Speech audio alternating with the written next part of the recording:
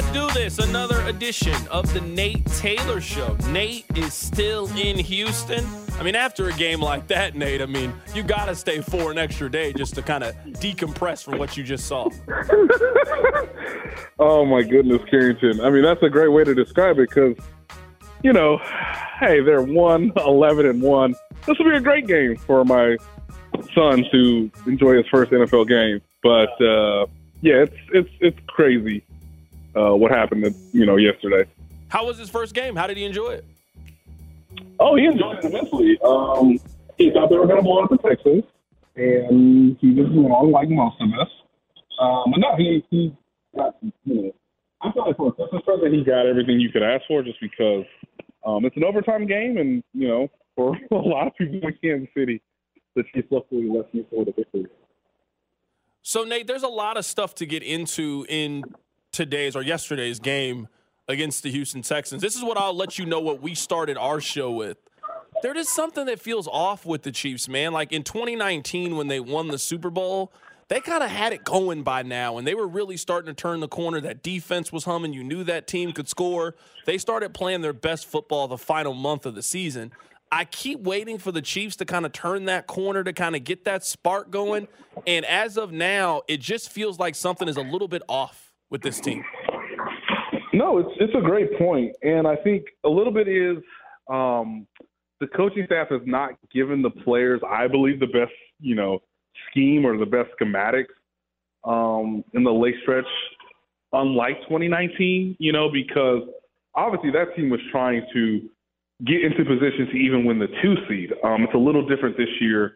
They are in position to have the 2 seed right now. They will need Buffalo to stumble over the last 3 weeks. But you're right. I mean, whether it's Harrison Butker, who is still dealing with his, left ankle injury and that affecting his long-distance accuracy, whether it's, the defense that is a lot younger than it was in 2019. And I know people are more or less pleased with the rookies, but they're still rookies.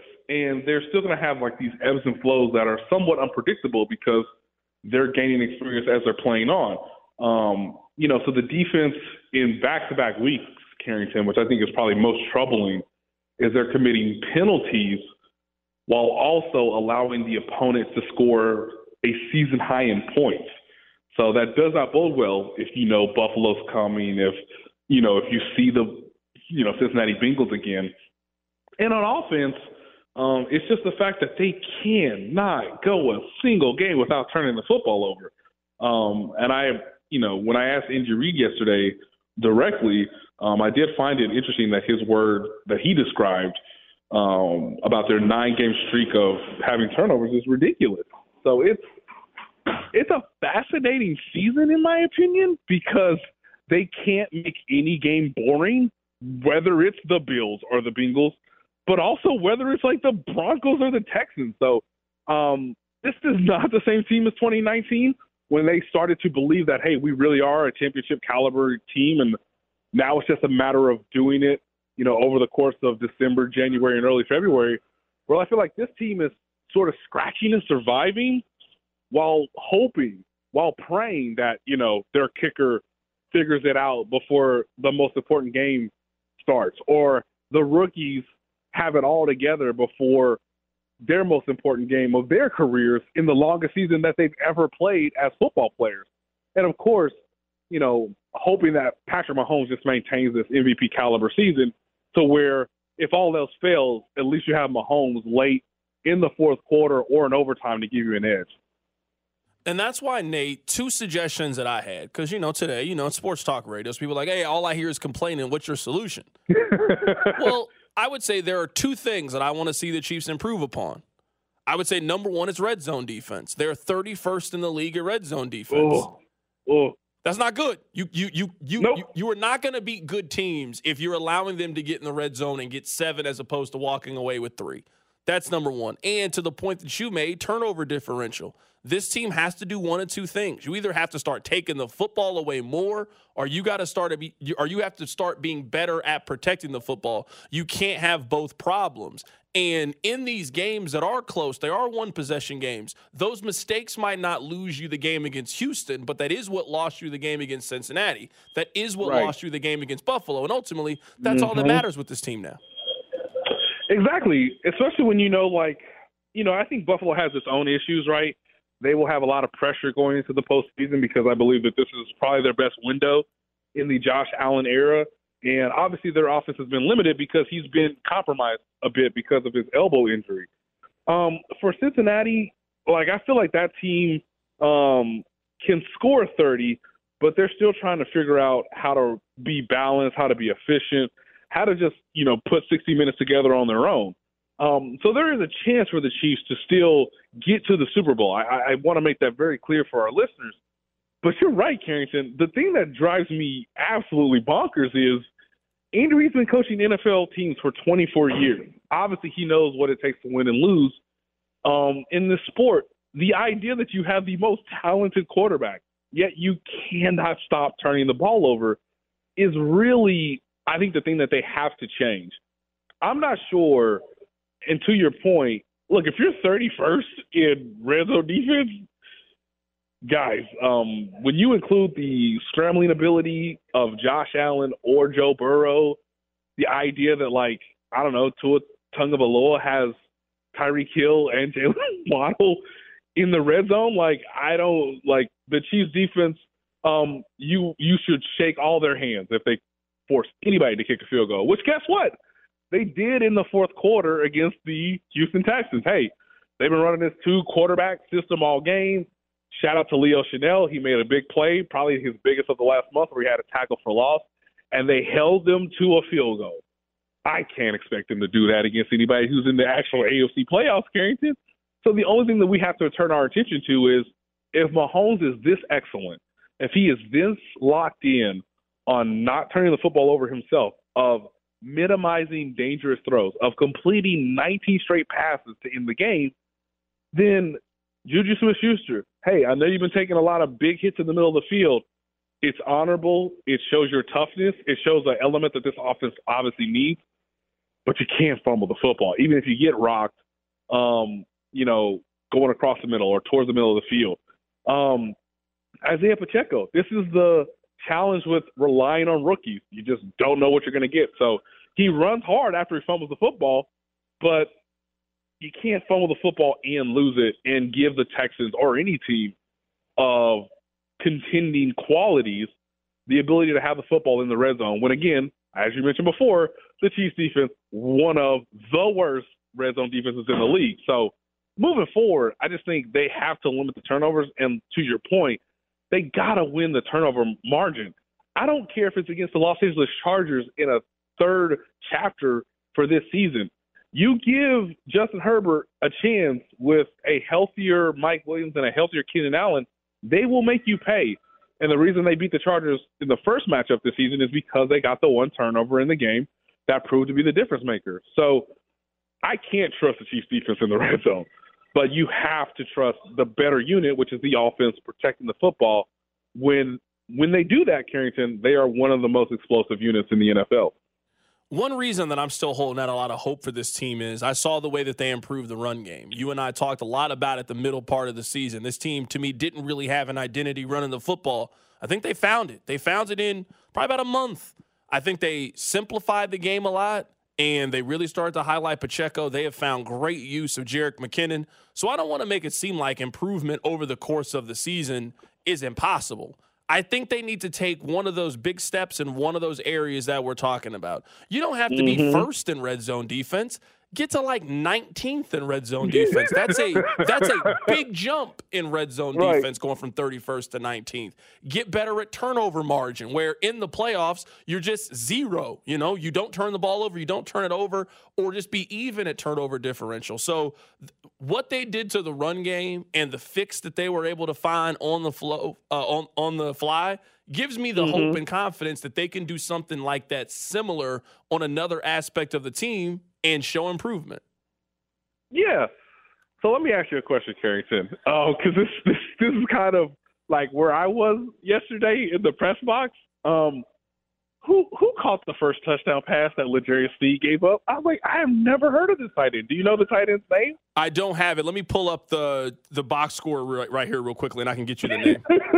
It's important you do that because L'Jarius Sneed is one of the Chiefs' best defenders, and I was like, he got cooked on like an option route by a tight end. Oh my gosh!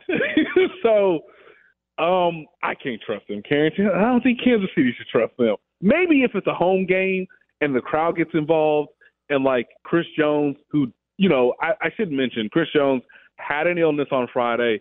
Clearly, that carried over into yesterday's game. He played lesser than his usual snaps, but he was still impactful because he was still drawing double teams for guys like Frank Clark and Mike Dana and George Karlaftis to make impactful plays at times in the game.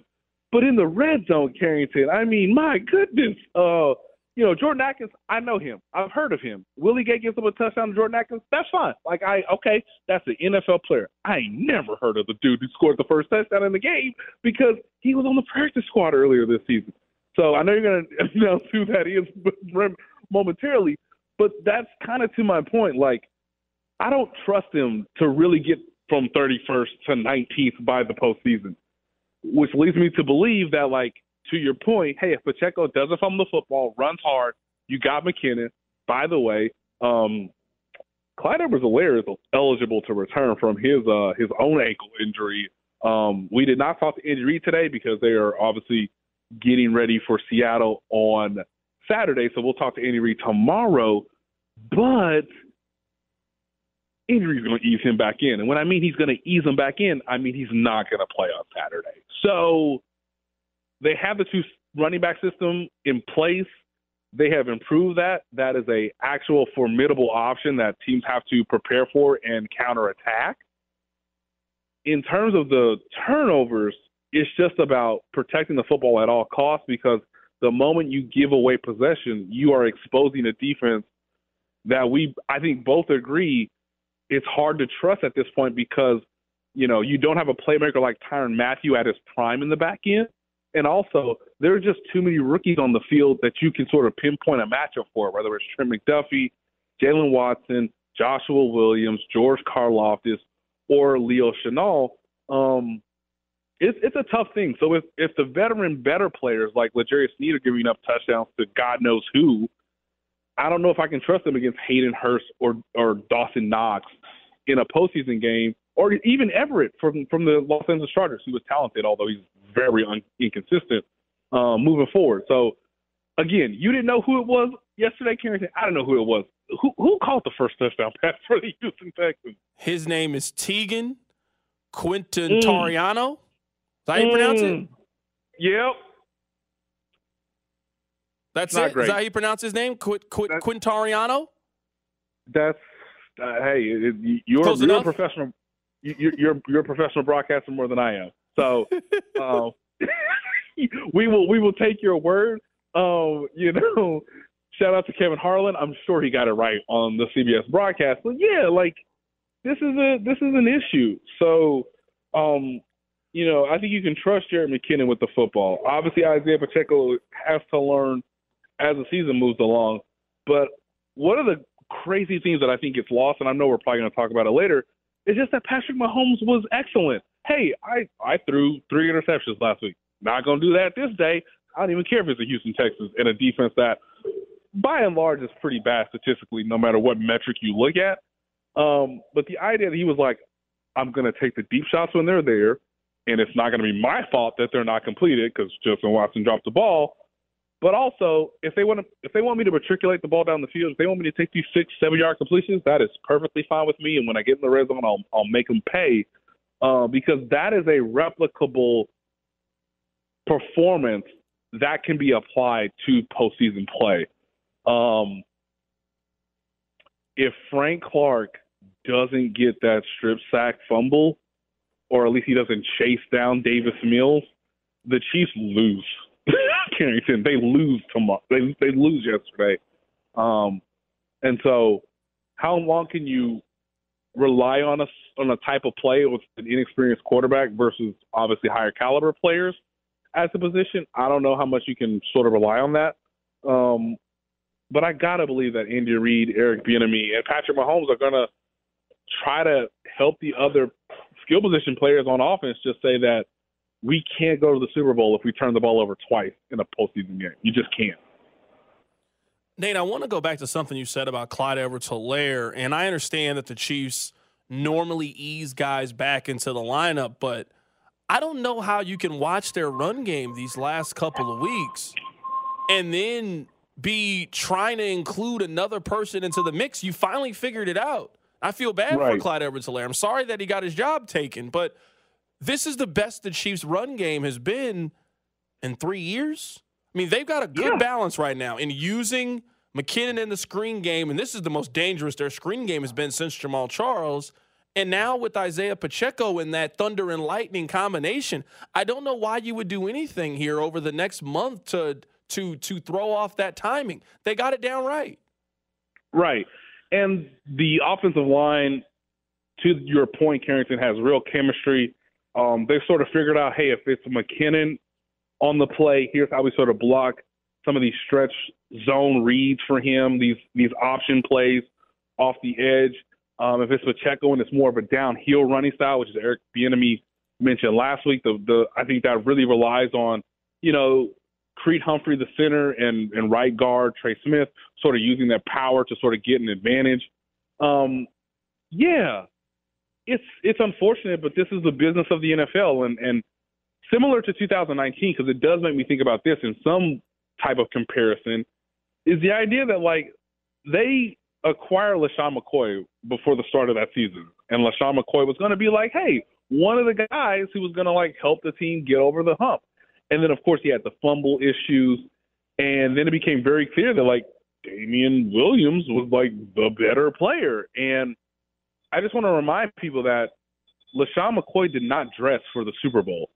Like, his last game as a Chief was him on the sidelines in, like, Chiefs attire, not shoulder pads, uniform, helmet. So what that leads me to believe is, unless something happens that we cannot foresee between now and the postseason starting in about a month, there's no reason to believe that Clyde Edwards-Helaire is going to be a factor. He might not be even in uniform, Carrington, because Ronald Jones, when he's been given the ball on a limited basis, has actually kind of been pretty productive based on yards per touch. So if he's 3 to 4 right now, and he doesn't help you on special teams, which is something McKinnon is willing to do and has done over the course of the season, obviously Pacheco is the primary kickoff returner, then it might just be a case where, based on poor timing and injury history that has been with him since his career began, Clyde Edwards-Helaire is not going to be a major factor for this offense, and there's no reason to thrust him back into the lineup because Pacheco has been the most consistent runner of the football this season for the team, and Clyde Edwards-Helaire, for as skilled and as great as he was as a receiving back in college at LSU, it is just not translated over to the pro game. And so now you have to rely on a 9-year veteran who is great in pass protection, who's great in the screen game, who's the running back that Patrick Mahomes relies and trusts the most in third down situations to protect him and to maybe, get additional yards after the catch. There's no room for Clyde Edwards-Helaire right now, and it's extremely unfortunate. But similar to Damian Williams having the best stretch of his career in that postseason run in 2019, maybe that happens for Jerick McKinnon or Isaiah Pacheco, and the guy that you thought was going to be more of a factor, whether that be LaShawn McCoy or Clyde Edwards-Helaire, is mostly standing on the sidelines, not in uniform, more or less in support of his teammates, trying to do the best of what he can at the moment versus not having the opportunity to actually make an impact on the game. I want to get to this before we let you go, man. I know you're still in Houston, about to start traveling back home. Did you see I don't know if back and forth is maybe the correct way of putting it, between Tommy Townsend and Dustin Colquitt? Oh, yes. So, Nate, this is my thing. And we'll talk about the actual, on the field part. Okay. I just wish that Dustin had done this privately. Like, this is a conversation to me, like, you clearly have Tommy Towns' number and know how to get a hold of him. You're like you're an OG. You're an elder statesman. Right. If Right. something is going wrong, why are you having this conversation on social media and on the radio? Why not talk to Tommy Townsend directly? And if you're noticing something he could be doing to help the Chiefs win, why are you having this conversation publicly? I'm going to break this down as simple as I can, Carrington. I love that you brought this up because I wrote today in The Athletic mostly on Harrison Butker's struggles as the playoffs loom. You know, one of the best weapons they had on this team that I think people take for granted just because he was so consistent and so good is the fact that, like, oh, it's a 50-yard field goal in January in the cold. That's cool. Butker's going to make it. And by and large, he made those kicks. He's 15 for 18 in postseason field goal attempts, which is one of the most outstanding statistical performances you can have over a 5-year stretch in the postseason. And I think people forget he missed his first postseason kick in the postseason loss to the Tennessee Titans in 2017. With that all said, Carrington, couple things.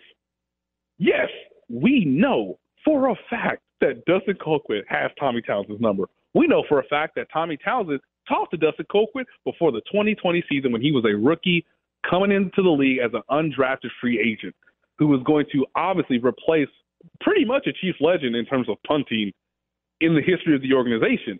So you know they've talked about this. You know that they've conversated several times. Part of this is just another reason for why people can criticize Dave Toub publicly and can say, yo, is he lost it? Because this is yet another reason why the special team unit has struggled. If you listen to Dustin Colquitt, and I know he was on the radio earlier today, I tend to agree with him. Like, this is year 3 for Tommy Townsend. You got to get this holding right, especially with a guy where half of his performance is mentally based. Every kicker will tell you, I got to be right mentally before I go out onto the field and do one of the most pressured jobs in the NFL, despite never getting hit. It's more mental than physical for kickers. With that said, okay, now we got to get this technically right. This is up to Dave Toub and Harrison Butker, Kelly Thomas, you know, whether it's more reps with James Winchester, the long snapper, whatever it is. This is a situation that's been known. And in the Andy Reid era, it is rare, ladies and gentlemen, for a former player to basically tell you publicly, we've had these conversations. He's averaged at best at holding, and this is part of the reason, in addition to Harrison Butker's own ankle injury in the opening game against the Arizona Cardinals on that, you know, very soft turf at State Farm Stadium. This is the other reason why he's messing up, because he doesn't have the trust of the holder, and the holder's placing the ball or the laces in various spots so that he can't feel that consistent trust as when the ball's down, I kick it at this spot, it has this end result. Power's never been Harrison Butker's issue. It's been accuracy this season. And any kicker and punter will tell you that, like, accuracy is pinpoint. You got to be meticulous in the details of understanding how to hold, have it in place, and have it at the right tempo and the right time for the kicker to feel most at his best to execute the kick no matter what the distance is. Obviously, the further you go back, the more pristine and polished you have to be at all those things. So they've talked. He's clearly talked to Dave Toub. Dave Toub will probably tell Dustin Colquitt, hey, man, can you not do that? But at the same time, Dustin Colquitt understands, hey, man, we've publicly, you know, if I have to publicly criticize you, it's because I've already done it in closed house. It's because we've already had these conversations, and I'm protecting my former teammate who's getting publicly pummeled because he missed a 51-yard kick that could have won the game. But when I look at you, snap and hold, time after time, I see inconsistency, which leads the kicker to have its own mental sort of baggage as he's coming to that game-like situation. It's utterly fascinating. I know it's not, you know, sacking the quarterback or obviously talking about Patrick Mahomes and his excellent play or why the coaching staff does this versus that. But, man, every kick now has its own sort of drama to it because Dustin Colquitt is basically trying to tell every Chiefs fan that is willing to listen, it's not all on Harrison Butker. Actually, Tommy Townsend is a part of this, and if you read between Twitter or if you hear it on the radio, guys, I was a better punter than this man probably ever will be, which might affect the future of, I don't know, one of the best kickers in NFL history before the season began. Last thing here, and I'll get you out of here, Nate. You and I both know this situation is going to happen. The Chiefs are going to need to kick a 47-yard field goal at some time in the playoffs. Do you trust their kicker to make it? Now, I'm not saying this is a clock is expiring. You and I both know that critical field goal can happen in a lot of different situations. Correct. But we know it's going to be a over 40-yard field goal. Do you trust their kicker to make it? Based on everything I've heard, based on everything I've learned over the last couple of days, Carrington, no. And here's the reason why.